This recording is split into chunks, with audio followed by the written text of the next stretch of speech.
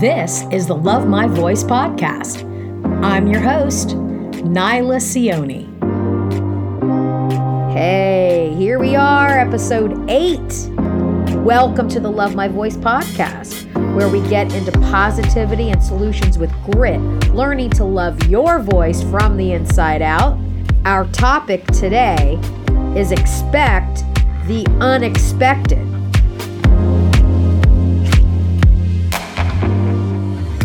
I had a couple of situations happen where I came in contact with two people in particular where the energy connection seemed a little skewed. These opportunities were definitely soul shakers. And if you've listened to any of my past episodes, you'll know when I've referred to soul shakers as what we perceive as negative situations and negative events that turn into possibilities to learn about our inner motives on deeper levels. So to get a little specific on what happened was I had someone who gave me a call that I just basically met over the phone through a connection on some Zoom groups that I've been connecting with.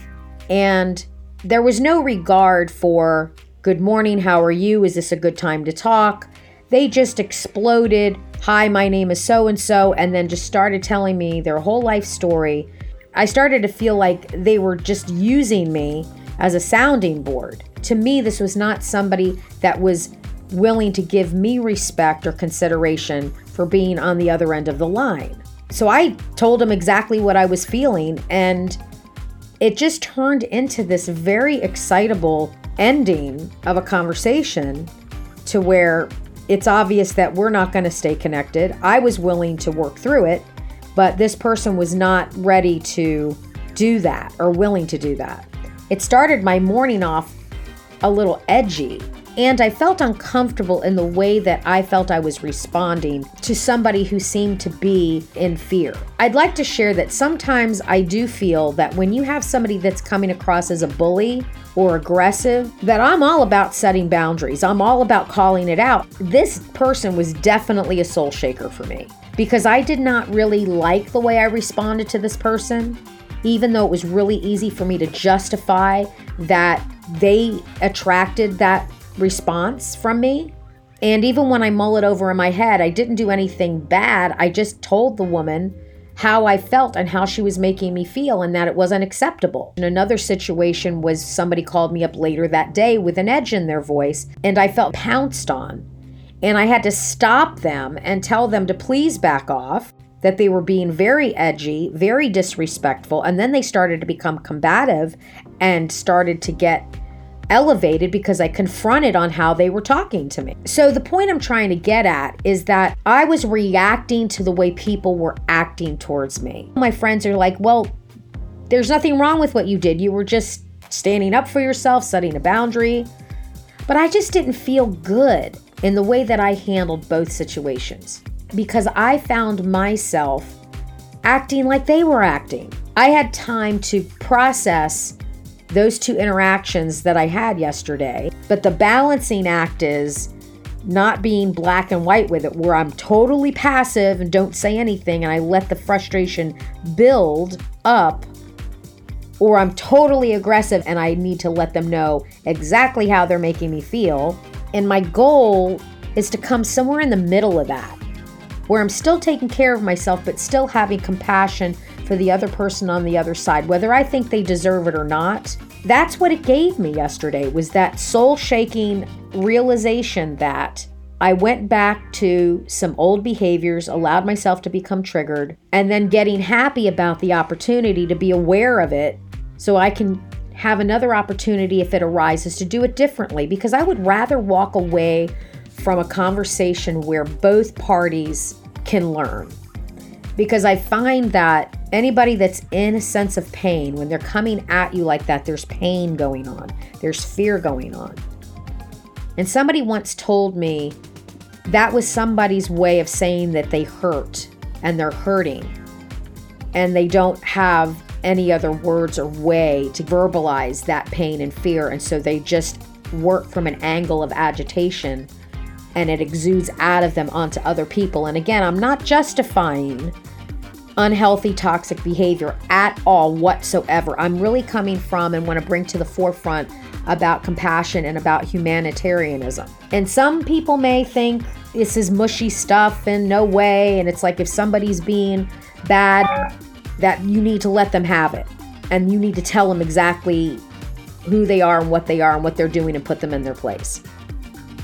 But honestly, through the years of trying to do it from a way of being just as aggressive to put up a shield and shield people that come at me like that, they were coming from that angle up front. They were coming into the arena, who they are and where they're at up front.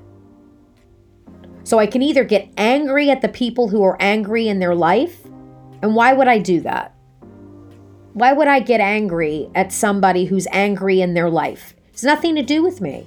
So what could I do in a situation like that is, yes, they may have that toxicity, because you got to think, if they're being toxic to you or say toxic to me, you can only imagine how toxic they are to themselves and the toxic people they put themselves around, because they believe in that toxicity is supposed to be a part of their lifestyle. So the best that I can do, that I've learned in expect the unexpected in a situation like that, is to make a decision to not be a part of the angry shtick and not fall into it with them. You see, because misery loves company. It's a very lonely place to be. I know from personal experience, because I started leaning in that direction by living around people who were in that mindset. And I thought I had to, that's where I was supposed to live. No, I don't have to live where other people are living. It doesn't mean that I'm judging them for that. They have maybe their reasons and they haven't been able to heal that in their life yet.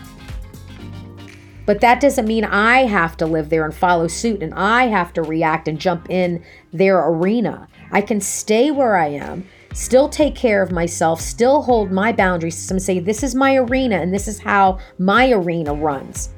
And so it's another opportunity to lead by example, not from an egotistical standpoint, but from an angle of willing to be in a solution for the greater good as a whole, for all involved. And if people want to follow in and it leads them in to another thought process and they're able to maybe get a healing from whatever's been bothering them, to snap out of whatever's hurting them, then that's fantastic. Sometimes maybe these opportunities happen for us to be able to relinquish and finally let go of past behaviors that no longer serve us, and we're done with them and we're able to move on. I would love to know if you've had opportunities where the unexpected happened, but more of with the glass half full instead of the glass half empty, especially at this time in our lives where we're all going through a huge challenge. Think of it from an angle of the glass half full, not half empty, and expect the unexpected and the most horrendous situations. And I really believe if we're willing to come from that angle, we're willing to be open to that idea, good things can happen. It's all on us. It's all on you. It's all on me. We have the decision. We have the choice and what direction our life wants to go. We have that power to change our energy around it. So if you've got anything from this episode, I would love for you to like it. If you're liking this podcast, please give it a follow. Share it if you'd like. And as always, take care of you.